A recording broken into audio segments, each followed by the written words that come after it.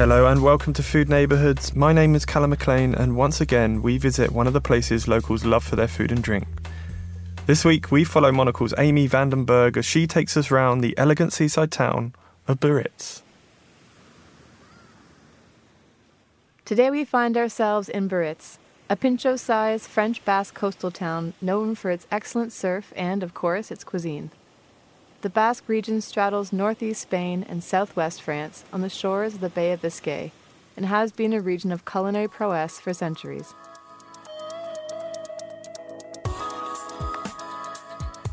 Many of the French chefs in the region today were influenced by the French Nouvelle Cuisine movement of the 1970s, and the food landscape today consists of specialized French techniques incorporated into traditional rustic Basque dishes like grilled fish and meats, lamb stews, and milk cheeses.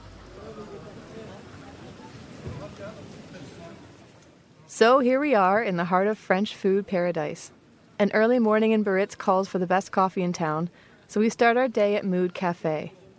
It's a little bit outside of town in a quiet side street set amongst the tall, whitewashed, red or green wood-framed houses commonly found in old Basque country.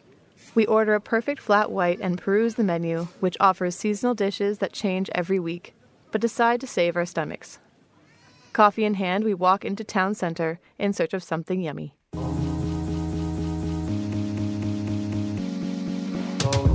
We find it at the Halle de Biarritz, the immense epicenter of the village, physically and socially. The local market is open from 8 a.m. until the early afternoon every day, and inside we find stalls teeming with locally sourced fresh produce, cheeses, wines, and all manner of jam, pickles, and conserves. Above the ruckus, red and green bunting hangs from the arched ceiling in the traditional Basque colors. For our second coffee, we go to Libido Coffee, where barista Adele serves us with a smile.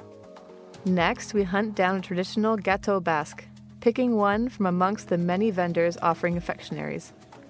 These cakes are made with cherries and vanilla cream, and if the season is right, they'll be filled with cerise noire, a local coveted cherry variety hand-picked in early June. It's lunchtime, so we step out of the bustling market into the neighboring restaurant La Mirale, which has just opened this spring.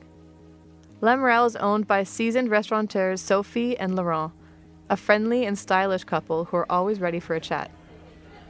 The atmosphere inside is relaxed but modern, offering a menu of hearty classic dishes for both lunch and dinner. But on the long marble countertop are trays of pinchos, which are essentially mini tapas, often spiked through a baguette slice with a toothpick. We shovel a few of them onto our plate and grab a seat if we can find one.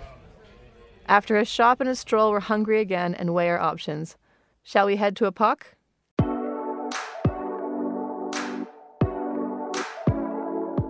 This is a trendy new restaurant opened by chef Anthony Orgelet, who was featured in Vanity Fair in 2020 in equal parts for his culinary talents and cool punk persona. His restaurant offers unique and bold dishes, such as octopus and hibiscus, oxtail gyozas, and grilled sausage baos. We could also go to nearby Caro, run by husband-wife duo Josephine and Florian, who moved back to Josephine's hometown 7 years ago after living and working in Paris for years. Caro's ever-changing menu offers eclectic seafood options like bonito and red tuna, served in a Scandinavian-inspired dining space, complete with turquoise tiled walls and blonde wood furniture. Despite the many great options in town, we head to the waterfront, where the unassuming Le Corsaire restaurant abuts an old fishing pier, where locals still cast their lines, hoping for white tuna or mackerel. This is where locals come to eat the freshest seafood in town, and it's just far enough away from the town center to feel like a hidden gem. Wait staff are not fussy and deliver a waist-height chalk menu to each table as soon as guests are seated. Don't worry, they'll circle back and tell us, rather than ask us, what we'd like to order. We go for a crisp glass of Sauvignon Blanc and the catch of the day. Hake with frites and maybe some tartare to start. After dinner, there's nowhere else to go but Le Surfing, a beachside bar and hangout spot that becomes packed with every sunset. Locals young and old lounge on cushions on its terrace steps down to the sand, and with our bellies full and such a beautiful scene before us, we say goodnight to Biarritz.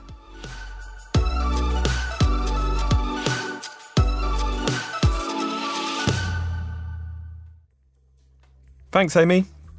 For more food and drink stories, tune into the menu every Friday at 8 o'clock London time. My name is Callum McLean. Thank you for listening.